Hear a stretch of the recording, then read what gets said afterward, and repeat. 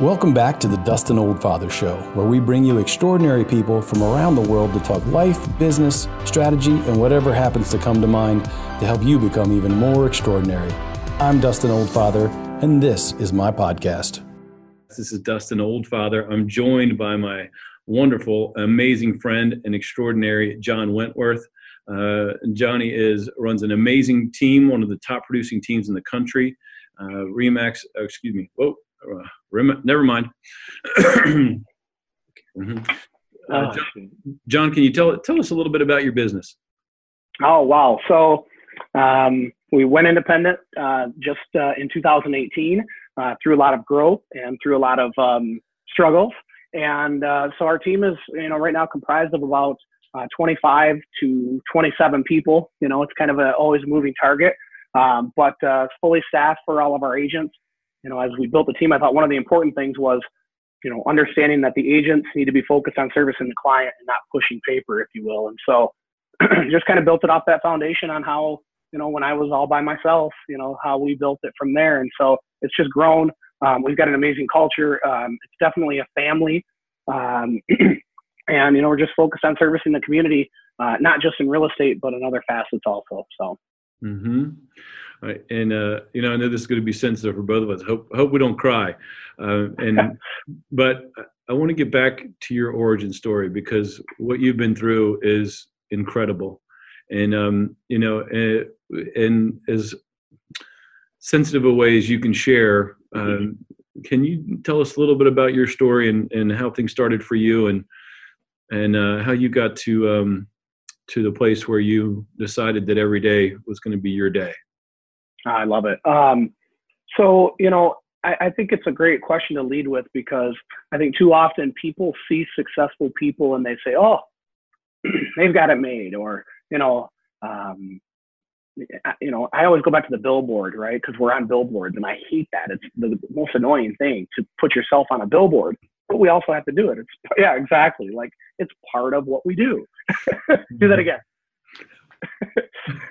But it's part of what we do. And I think that, I use that billboards scenario because people see what they see and they don't understand everything behind it. And, everything behind the things, that I've essentially endured in my life, led and started inside of my childhood. I was in an abusive family. I was abused by my mother. I was molested by my mother. And through that, we're talking being 4, 5, 6 years old, and then ultimately she committed suicide. And, she did it in a manner that I was the only one that could find her. I was getting ready for school and my dad was at work. I think often we always think about the man being the abuser in these families. And in this case, it was, the opposite. And, I was trying to get ready for school. I couldn't get my sweatshirt on over my head. So I went looking for my mom everywhere. And, from the very upstairs down to the main level. And then I went down in the basement. I turned the corner and, she was hanging there. And, in that moment, you learn, children are very, very, very, there's a lot of ability for children to block. There's a lot of ability for children to get through tough things. There's a lot of ability because they don't know any different. Our society tells us as adults or as we start to become adults that you can't do this, or you can do this, or you'll only do that. And, just what I've learned through that is that we can really do anything that we want to do. And so, after my mother passed, my dad, he just kind of, he became very angry. It's funny because I never told this story ever, right, until about 6 years ago at a church function. And what I realized is that as bad as all that was, that's not what hurt. What hurt was the next 20 years, living that daily abuse now from my dad. And I don't hold any resentment towards him or her.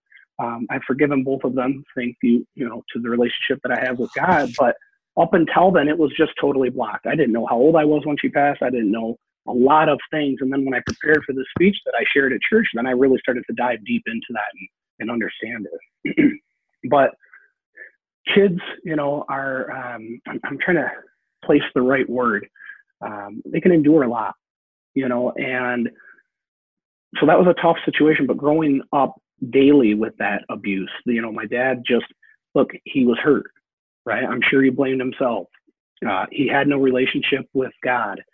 He became abusive. He became a very bad alcoholic. And he he carried a lot of hate in his heart. And I got to live it every single day. Every single day I was told I would never amount to shit. Every single day I was almost harassed. I mean, as odd as it sounds, my dad would do really weird shit. I'd come home from school and our dog would be gone. Like, it was his way of preparing me for additional loss. And I think you highlighted something. This is vodka. No. For that conversation, maybe it's worth it. My uncle passed actually this week, and he was in the military, a super tough guy, boots on the ground in Vietnam, and handled it a little bit differently. But I also experienced a little bit of that from my father after he came back from Vietnam, and I think there is a part of that generation that wanted to toughen up, toughen us up as men. Yeah. It's a different environment now. In ways like we've benefited from it. In other ways, I think probably both you and I certainly haven't endured anything like you have, but wish that maybe that was a little bit different, a little bit softer, and a little bit cushier. But in a way, that leads us to becoming who we are, and is a part of, like Tony Robbins says, if you're going to give them the blame, you also have to give them the credit. Yeah. And you've blossomed into just this amazing person, affecting so many lives, and and sincerely making a difference every day. It's not a cliche. It's not a billboard. It's not, a park bench. You are really making a difference in the world, and something I'm really proud of for you and admire you for. One of the things that I've learned from your story is that there is this moment where you get to decide about the abuse or about the trauma. Share with us a little bit about what you learned and what other people can take away from that who may have been through something tough. Yeah, I think that, when you talk about the we get to decide thing, people always say to me, how are you always happy? Like, I'm always happy. I'm always in a good mood. I don't wake up and then go, okay, now I'm going to turn this knob and I'm going to almost pretend to be happy. I'm happy all the time. And I think it just goes back to, how could I not be, right? I mean, the truth is, I'm lucky to be alive. Yeah, but you could take the mindset that you have every reason not to be happy because of what you've endured. Yeah, but that's just, I think that, and I think, one of the things that in my time and space of my life, one of the things that I can't stand, and I probably am a little bit too willing to share this daily, but I just hate excuses. I hate when people say, I'll try. That's such bullshit. It's the worst. It's bullshit. It's right. defeating. So you're not planning to do it then? Right, exactly. I always say, when people say I will, they won't. Because the true people that are going to do it, and the people that talk about it. And so, when it goes back to making a choice of just how you're going to live your life each day, I mean, what am I going to, moping and sulking and feeling sorry for yourself will get you absolutely nowhere in life. You've got to make, and again, it's not a daily decision. I guess for me, it's just been ingrained into me that if I'm being beat up every second of my life, well, then I may as well just be happy. Because you're going to take the beatings either way, right? Yeah. And so if I give into that, then, here's something interesting. You talked about, today's society and our children and all those things. And a lot of the things that my dad instilled in me, I am thankful for. I come home from school, our dog's gone. I come home from school, our rabbit's gone. I love that rabbit too. My dad told me he chewed the lock off the cage, and I thought he was like the strongest rabbit ever. But full disclosure, we had rabbits, and my dad they disappeared one afternoon also. So, my dad had this strange way of preparing me for loss. And also, I think thinking that he was toughening me up. I played goalie, and I always had these aspirations of being an Olympic goalie, right? Because, back then with the U.S. team winning gold and all of that. And I remember saying, I'm going to be an All-American. And he would say, you already are. You're an All-American fuck-up, right? And these are the things, this daily barrage, this daily barrage. And I think the truth is that when I finally, I don't want to say found myself, but when I finally recognized, okay, I had to control this, I just cut myself off from my dad. And I think too often we talk about people staying in bad relationships. Well, it's even more difficult when it's your family. Right, you can't walk away from, especially. But you have to. You have to. It doesn't matter if you're family or not. You've got to be willing to walk away, because otherwise you're just, you're compromising yourself at the point when you have a chance to change it. So I digress a little bit there, but fire away. I'm going to move in another direction. John, who's on your Mount Rushmore? Who are 4 people in your life that have really inspired you and you'd like other people to know about? Oh, wow. And why? I've never been asked that. I like that question. I'm not one of those people that gets awed by others. The people that awe me are the people that are kind, caring, compassionate, right? And genuine about that. I don't give a shit about athletes. Great for them, but that's, I don't look at an athlete and go, oh, wow, because I can do that, right? I'm not going to slam dunk from half court, but my point is the will that they show, the perseverance that they show. I've got that in me. So what do I need to watch them? I would say, gosh, I've never been asked that. And there's so many people, there's no Mount Rushmore. There's a Grand Canyon of people, because they all have just little bits and pieces that I can tie into. So I do tie into other things that people possess, right? I don't become in awe of them. I don't go, oh, wow. For the only time I've ever gotten an autograph from another human being is when I had Gary V autograph those shoes for me. But that was for my son. So, anybody that I can watch that's committed to doing what they're doing daily, right? Those are people that I can latch onto, people that are, just true, kind-hearted people. And I don't have a lot of compassion for the people that don't have compassion for others. Which kind of leads me to my next question. John, what's your definition of leadership? What do you think it means to be a good leader in today's society? I think first and foremost is you've got to be genuine, right? I think that you've got to lead with your heart. I think that when you're leading with numbers and you make everything about numbers, it's hard to get behind that, and look, we built this team just by happenstance. Now it's trendy. It's cool, right? Oh, let's build a team and do all of these things. And it wasn't a lot of fun in the beginning, was it? Well, it just, the whole concept hadn't taken root. Nobody, we were a team before the teams were a thing. Now everybody's a team. And there's good to that, but you got to be, on the bleeding edge, literally, and people didn't understand the dynamics and splits, and it was tough. It was tough. I was there. Yeah, well, and we still battle that. But I think, to be a leader, to be, I look at people daily in my life that are really good leaders. And when you look around at that, there aren't a lot, and so that's interesting to me because people are so often about themselves.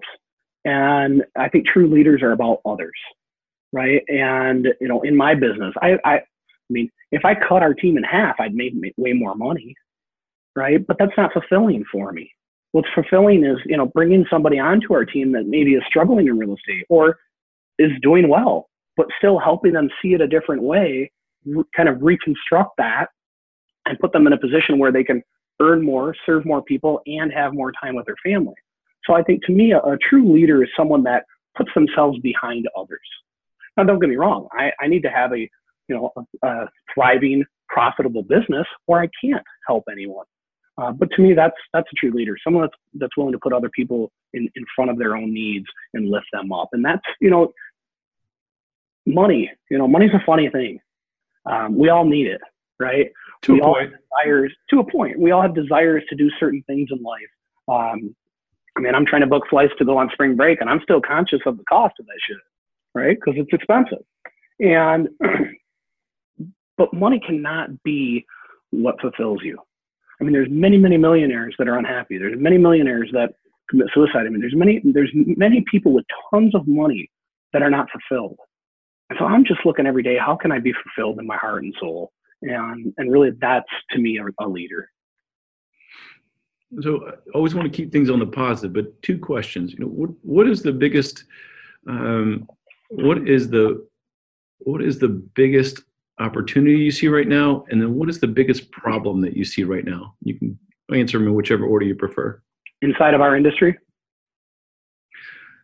Open check, whichever way you want to answer that. I mean, I think inside of our industry, the biggest challenge, I always like to identify those first, I think, but the biggest challenge right now, I think, inside of our industry is recognizing that, you know, when I say this to our team all the time, when I kind of start to get a little bit frustrated, right, because I recognize that selling shit's easy. I mean, let's just be honest, selling shit is easy. It takes one component, truly, because it's not skill. You can develop skill. What you can't develop is true work ethic. And I think that's what's lacking so much inside of our industry. You know, there's so many people jumping into real estate now because it's great. It's so easy. And they have a couple of sales, you know, whether it's a friend, family member, and then they hit that big stall. And the truth is, you know, even on our team, I can provide support. I can provide leads. I can provide all kinds of opportunity. But if you're not willing to work your ass off, because it takes work, and if you're not willing to put in that work, nothing that anybody can give a realtor that isn't willing to just dive deep into the work, you can't help them, because selling shit's easy. Selling, you know, the art of selling, I mean, there's no art to selling a home. Yes, you need to know some things about it, but you're building relationships, you're building trust. And if you can do that, then you're going to have an opportunity to sell on the other end. So I think just people recognizing that the work needs to be done still. And at the same time, inside of our industry, there's so much noise now. You know, I even find myself, Sharon said to me the other day, he goes, you can only go on Facebook twice a day, morning and night. I said, okay. Didn't work real well. Right, but there's so much stuff, there's so much noise coming at us. Everybody's doing this. I mean, holy cow. Everything on Facebook is a real estate coach or a life coach there's so much content coming at us. It's hard to decipher.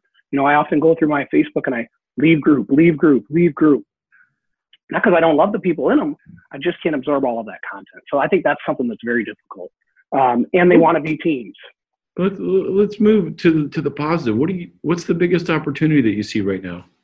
It's still people, right? I mean, that's the beautiful thing about real estate. It's still people. You can talk about Zillow and you can talk about Redfin and you can talk about all this other shit.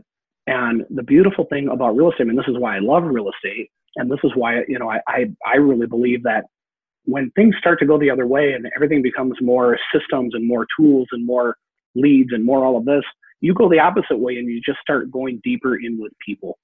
Because at the end of the day, this is about the people. It's about building relationships. It's about building trust. And I think, the Zillows are going to exist. They're not going away, right? But it doesn't change our job. And our job is human connection and building trust and servicing people on a super high level. And so, hey, that's the biggest opportunity, is diving back into, forget about all that shit. Dive back into the people you already know, love, and trust you. And I think there's a lot of opportunity there. John, if you could recommend one album, one film, and one book for the national curriculum, what would they be?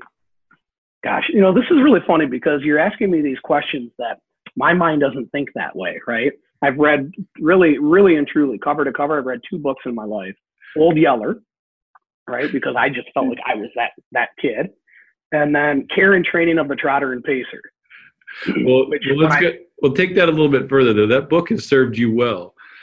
What did that book lead you into, and from your youth and obviously that experience, and to where it's brought you today? Because it sounds to me like that book actually had a pretty tremendous impact on your life.